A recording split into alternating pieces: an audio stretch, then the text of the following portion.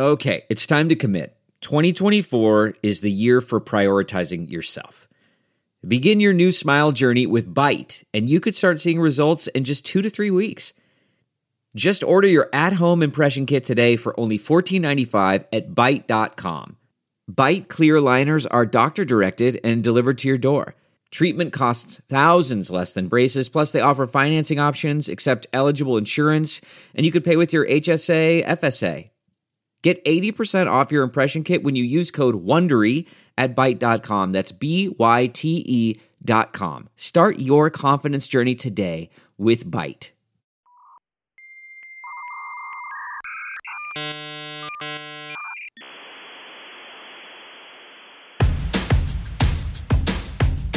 I'm as mad as hell, and I'm not gonna take this anymore! Hello, friends. Welcome back. Today's show, When the Doctor Gets the Cancer. Dr. Beverly Zavaleta, board-certified family physician, cancer survivor, fellow upstate New York Ithacan, where I went to college, and advocate for breast cancer, which is what she got, triple-negative breast cancer, which is not when negative is a positive. Oh, it's triple negative. It's got to be the good one, said no one ever. She is straight up no bullshit, no nonsense Gen Xer, and I had a fabulous chat with her. Her book is Braving Chemo, What to Expect, How to Prepare, and How to Get Through It. Available wherever books are sold. Enjoy the show.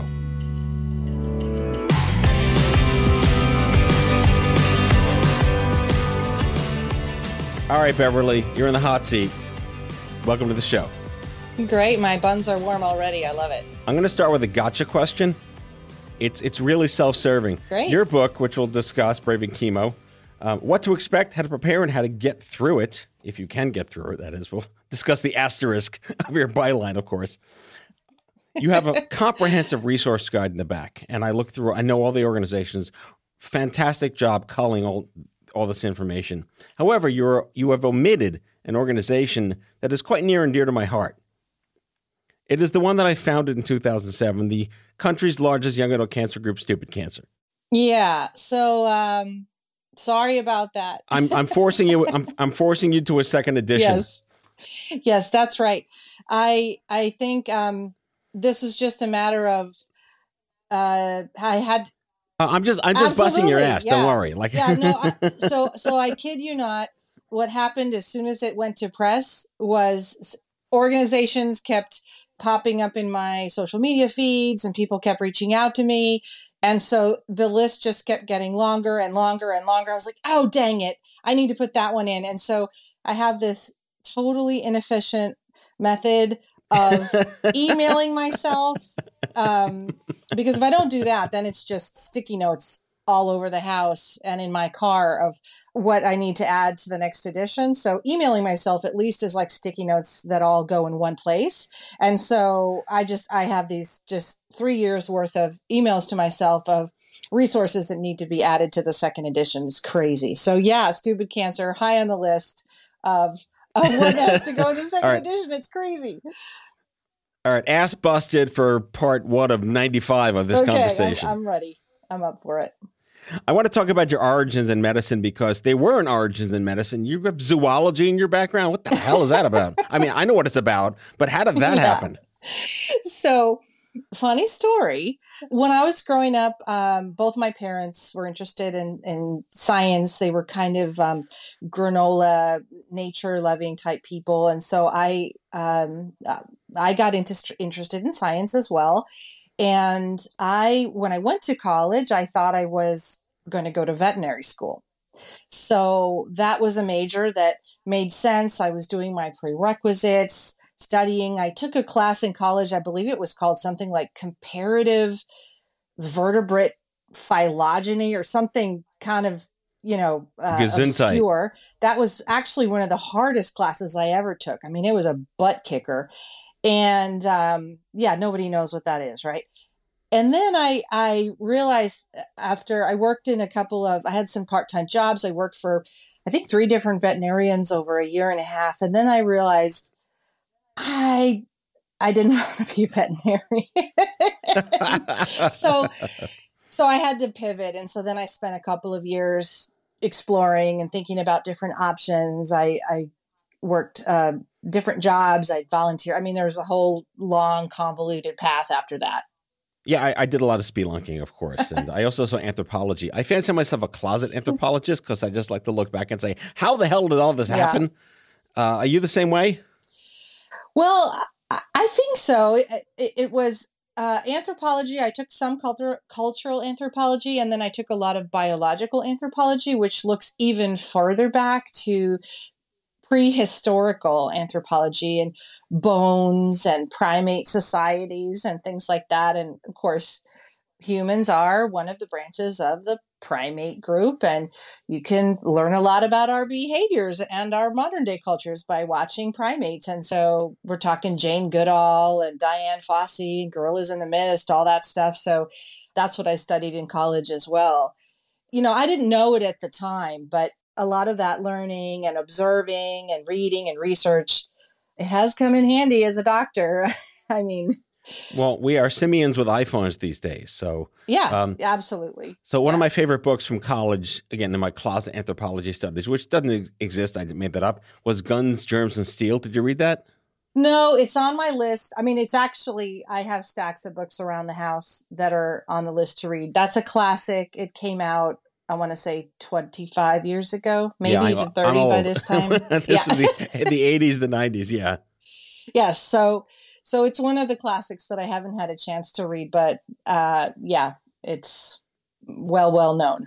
So I have to mention, my listeners love when I have doctors on the show, and I have to say, you're the kind of doctor that if someone says, is there a doctor in the house? You're one of those doctors.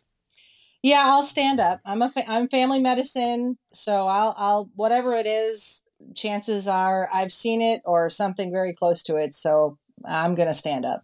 I can't get out of it. So you went to Harvard Medical School. Did you know how you wanted to subspecialize, or you just went there thinking, I'm not going to be a zoologist. I'm not going to be an anthropologist. I'm not going to work at Wegmans. I had an idea that I wanted to do family medicine. I worked with, I volunteered, shadowed with a really, really great family doctor at the University of Michigan during my senior year, during my exploration time at Michigan, once I had gotten away from veterinary medicine. And I wasn't sure. I mean, I kept an open mind. I approached things like, you never know what you're going to find. And so, again, I wasn't sure, but I had an idea. I kind of considered everything I wanted to do, all of my different rotations, thinking, well, maybe this will be the greatest thing I've ever done, I've ever experienced. So I definitely think that helped me have a lot of fun. And certainly when you're with the ophthalmologist or the heart surgeon or the psychiatrist and you try to bring an attitude of, wow, maybe this is the greatest thing ever. They certainly love it because they think that what they do is the greatest thing that exists. So it's nice to have that attitude. But then, about 3 years in and you have to start deciding and take your electives and narrow it down. And then I did some community-based medicine as my clinic. And I was in a community-based family medicine clinic in Somerville, Massachusetts, which at the time had the largest, this is just a non sequitur, but the largest concentration population of Brazilians outside of Brazil at the time. What? And weird, right? That's random. It's random, but I'm telling you, it made for an amazing community. For 9 months, once a week, I would go there. I would work in the clinic with the 3 family physicians, and residents and students were there. And it was such a blast. I mean, the doctors were really great to work with, but the patients were great and so funny and so warm. And they were always bringing food. And there were always 12 family members at every visit for everything. And it was, I had really never met any Brazilians prior to that. And so... Wait, did you pick up some Portuguese? I did. In fact, so I already spoke Spanish at the time because I had lived in Mexico for 2 years before that. And so I thought, well, I'll try to learn Portuguese. So at the time, again, this is the 90s, I bought language tapes, you remember those cassette tapes, right? Oh my God. Wait. With the pencil that you used to fix the... exactly. Yeah. So I'd go and I'd work out. I'm going to date myself here. I'm sorry. I would work out on the Stairmaster Okay. Ooh, wow, yeah. And I'd put on my headphones with the cassettes of Portuguese, and I would listen to those, and then I'd go to clinic. And what I had learned was like, I would like some more toast, please. But somehow, I was trying to learn Portuguese to use in clinics, so I would be learning the body parts. And if I didn't know it, I would say the word in Spanish, or I would try to make it sound Portuguese, and then patients would laugh at me, but they more or less knew what I was saying. So we just had a really good time. And I said some super embarrassing things to the patients. Well, that's the whole. Yeah. If you didn't, it would be wrong. You have to be the embarrassing American who speaks Spanish but not Portuguese. Yeah. But it was really fun. So I'm pretty sure that experience pushed me to family medicine, because it really was exactly what family medicine is supposed to be. Like a community of doctors, and then a community, and then everybody taking care of each other as a community, and having this great relationship with their medical facility. And it was great. It was just a lot of fun. So we're going to do a cliffhanger and talk about your shit happens story in the second half of the show. But I want to learn more about your experience in family medicine across the zip codes that you're working in, because it's very different, and possibly even before the internet. Yeah, there was internet at that time, but it was more like, there like were Friendster. Yeah, well, there were no smartphones, so you would have to go to a desktop and you could search something on the internet with very early versions of Yahoo or something like that. But and there was email, but it wasn't. There certainly wasn't any digital communication. There were no apps or anything like that. Right. And then I did my residency in family medicine in San Antonio, and I would say there was still a lot of that community feeling in San Antonio. San Antonio is also a very friendly city. It's about 60% Hispanic, mostly Mexican American, but also a lot of 5th generation, 6th generation Texans. Texas history is super fascinating, and my kids know way more than I do, because they were going to school here in Texas. I've had to pick it up after the fact. A lot of German immigrants, 200, 300 years ago to Texas. So super interesting mixture of people and cultures here.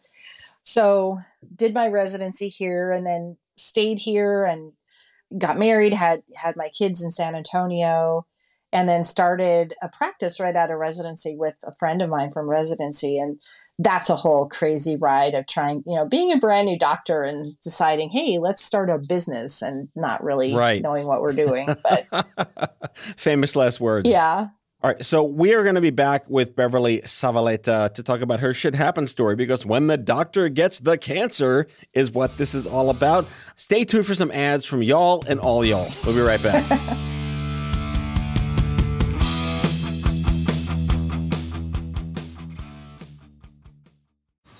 Man, that sunset is gorgeous. Grill, patio, sunset. Hard to get better than that. Unless you're browsing Carvana's inventory while you soak it all in. Oh, burger time. So sit back, get comfortable. Carvana's got thousands of cars under $20,000 just waiting for you. I could stay here forever. Carvana, where car buying meets comfort meets convenience. Download the app or visit Carvana.com today. Delve into the shadows of the mind with Sleeping Dogs, a gripping murder mystery starring Academy Award winner Russell Crowe. Now available on digital. Crowe portrays an ex-homicide detective unraveling a brutal murder he can't recall. Uncovering secrets from his past, he learns a chilling truth. It's best to let sleeping dogs lie. Visit sleepingdogsmovie.com/Wondery to watch Sleeping Dogs, now on digital. That's sleepingdogsmovie.com/Wondery. CarMax is putting peace of mind back in car shopping by putting you in the driver's seat to find a ride that's right for you. Because at CarMax, we believe you shouldn't just settle for a car. You should love your car. That's why every car we sell is CarMax certified quality, so you can be sure with upfront pricing that's the same for every customer. So don't settle. Find love at first drive and start shopping now at CarMax.com. CarMax, the way car buying should be.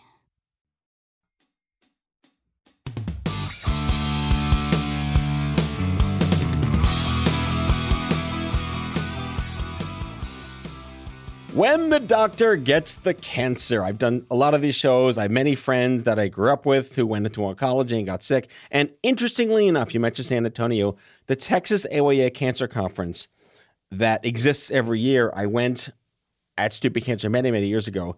A gentleman named Greg Ayun works at the local cancer center there, a young adult cancer survivor.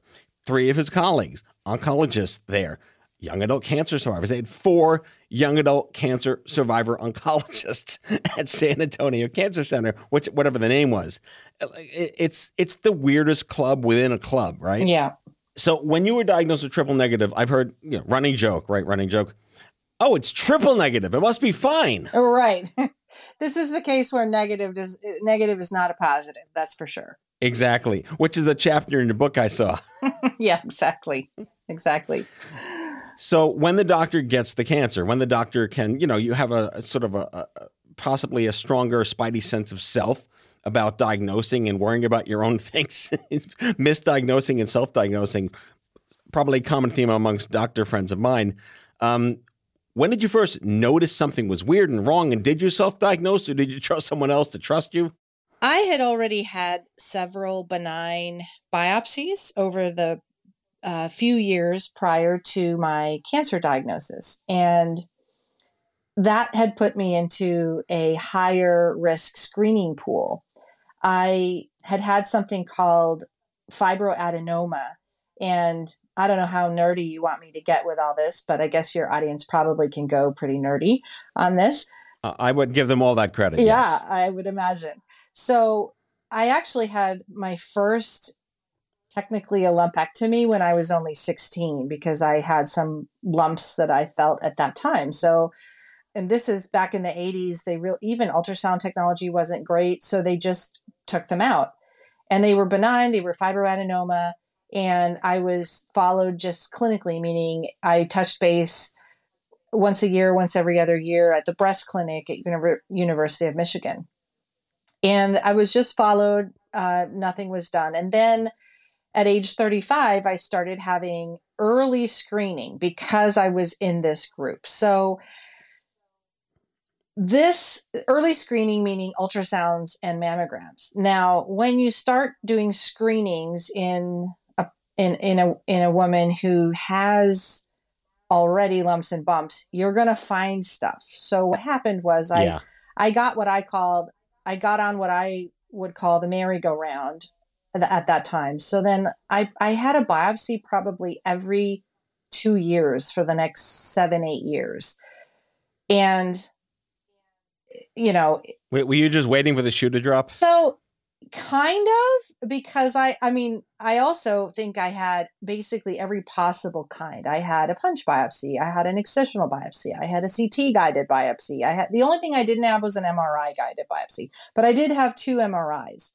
But I didn't really have a choice. I mean, the only choice would have been, well, I'm just not going to screen, which that's a whole nother podcast topic. But the whole issue of over screening and over biopsying is, has been debated like crazy over the past 20 years.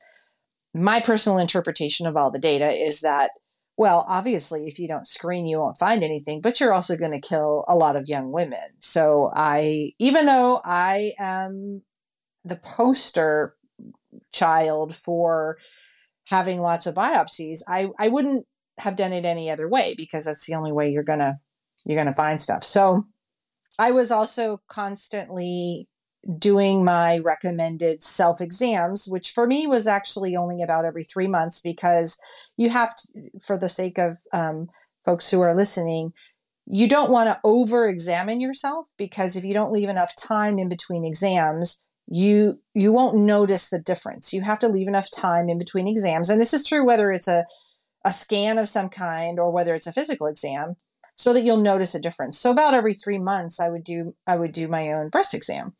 So I actually noticed something. So I had an ultrasound in October that was clear. And then I did my own breast exam in February And I noticed something. I noticed a lump. And I had noticed many lumps over the years. So I went ahead, I set up the appointments, and by the time I got it scheduled and coordinated. It was another probably 3 months before I got scheduled, got an ultrasound, got a biopsy. So there was a lag, as these things sometimes occur. And I'll tell you, I honestly wasn't nervous about it because this was biopsy number 7 or 8 at this time. Right. You're immune. Yeah, I was sort of numb to the process. I was like, pick up cat food at Target, check. Go get breast biopsy, check. I mean, it was like just another to-do thing on the to-do list. And so then when my primary care doctor actually gave me the news, it wasn't the right, I mean, different hospitals and clinics have different ways of doing it. Sometimes it's the radiologist who might call you with the pathology. In this case, it happened to be my family doctor. And so when I vividly remember, because he called my cell phone and I have his cell phone. We're fairly close because he was one of my professors in residency.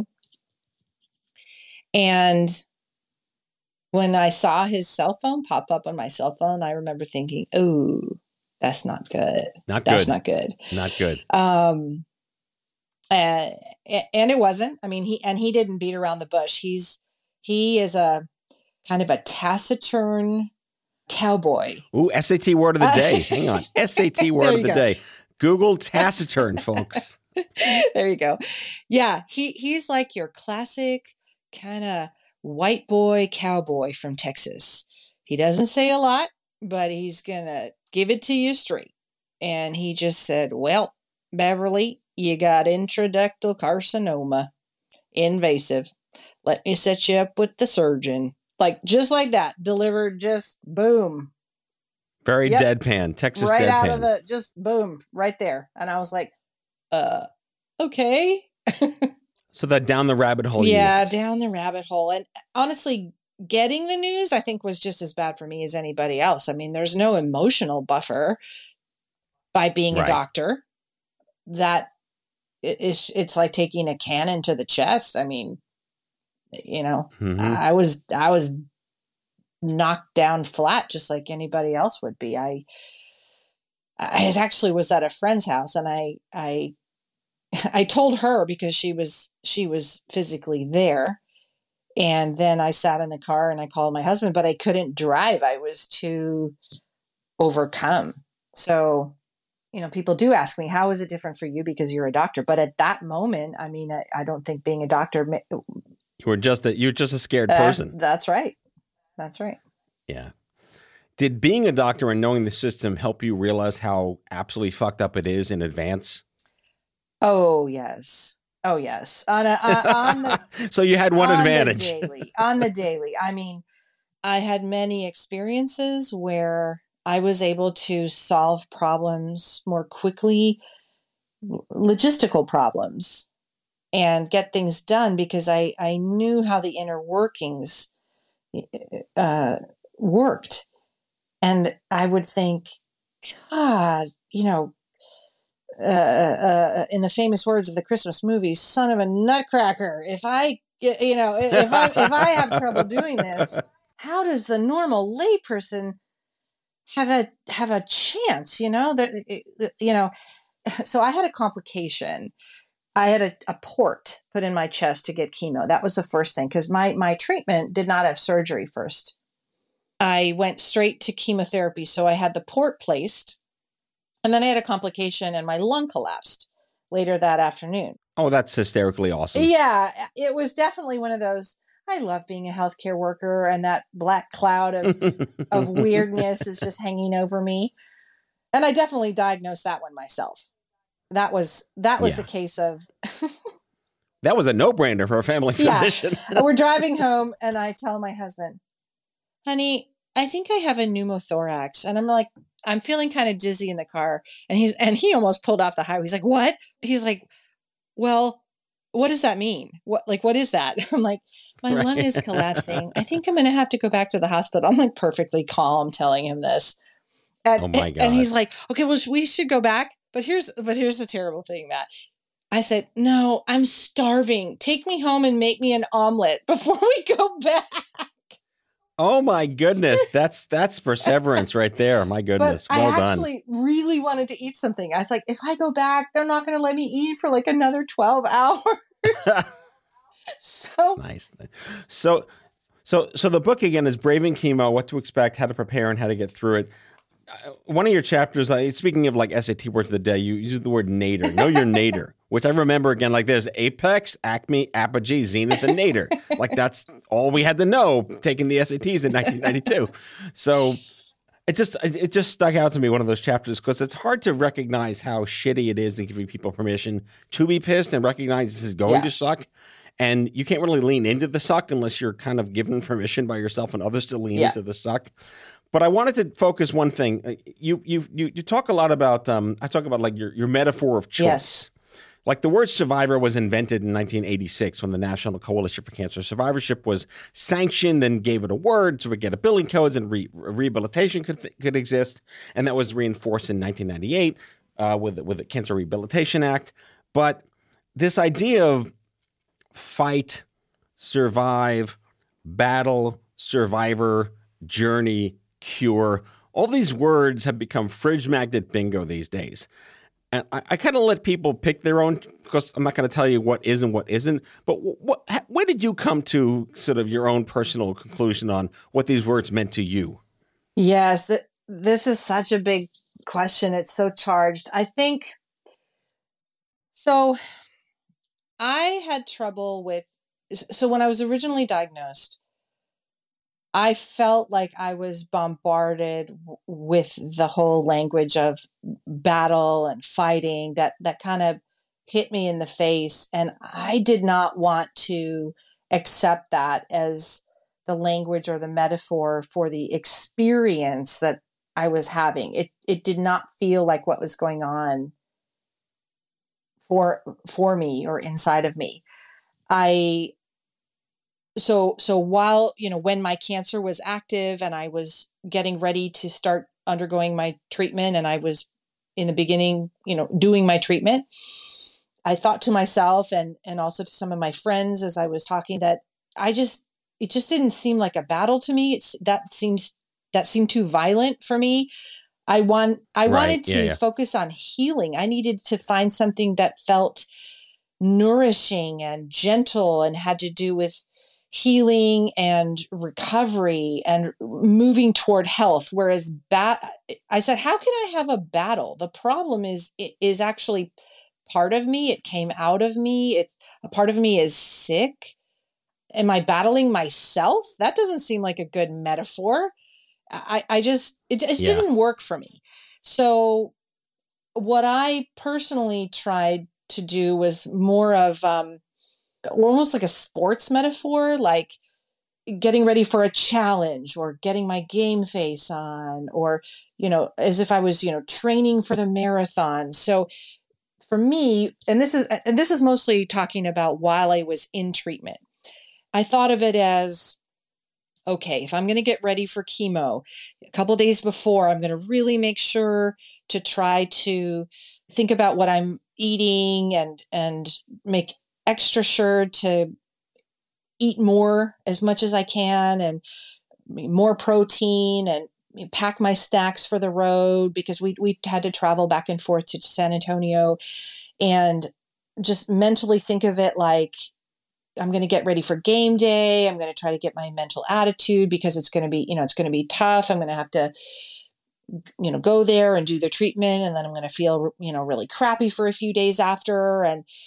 so it was really more like that, like a challenge, or if you were going to do a long hike or something like that. So that was the metaphor that worked better for me. And then afterwards, in the week after chemo, when I was feeling really, really horrible and nauseous and not eating, and at one point I was so anemic that I was dizzy a lot. I could not walk or stand up very well. And then I would try to focus on healing. I was doing some yoga breathing and trying to just visualize my body healing and regenerating itself and those types of things. So that was really what I focused on. All of this speaks to the theme of your book, which is kind of like the life hacks and the lifestyle versus the actual clinical medicine applications of the, the biology and whatnot. There's so many cancer books on like what to do. This is kind of a field guide. And I want to wrap up by you helping our listeners understand what they can learn from your book.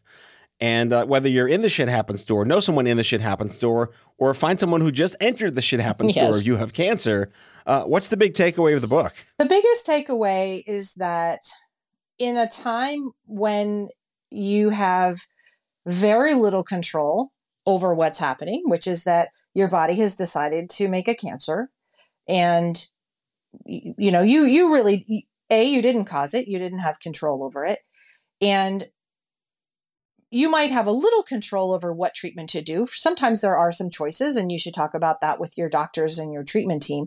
But for the most part, it's a time when you just don't have control, and that feels so awful. And talk about, you're in the shitstorm. I mean, you are in the shitstorm. There are a few things that you can do that can help you feel better. And Braving Chemo tries to give you some tips and tricks to do that. And the number one overarching theme is to listen to yourself and to try to help you get in touch with your heart, really, and your center core and your center self, because I know it sounds corny, but I really believe that is untouched by the shitstorm. I mean, that your self is still there, and you can stay in touch with that. And that is so comforting. And so I hope that that's what people can take away from it. All right. Dr. Beverly Zavaleta is a board-certified family physician, cancer survivor, and longtime advocate of patient education, fan of Wegmans, former Ithacan, almost zoology veterinarian, and the author of Braving Chemo, What to Expect, How to Prepare, and How to Get Through It. Link in the episode descriptions. Beverly, thank you so much for joining me on the show. Thank you, Matt. Today. It's been a pleasure.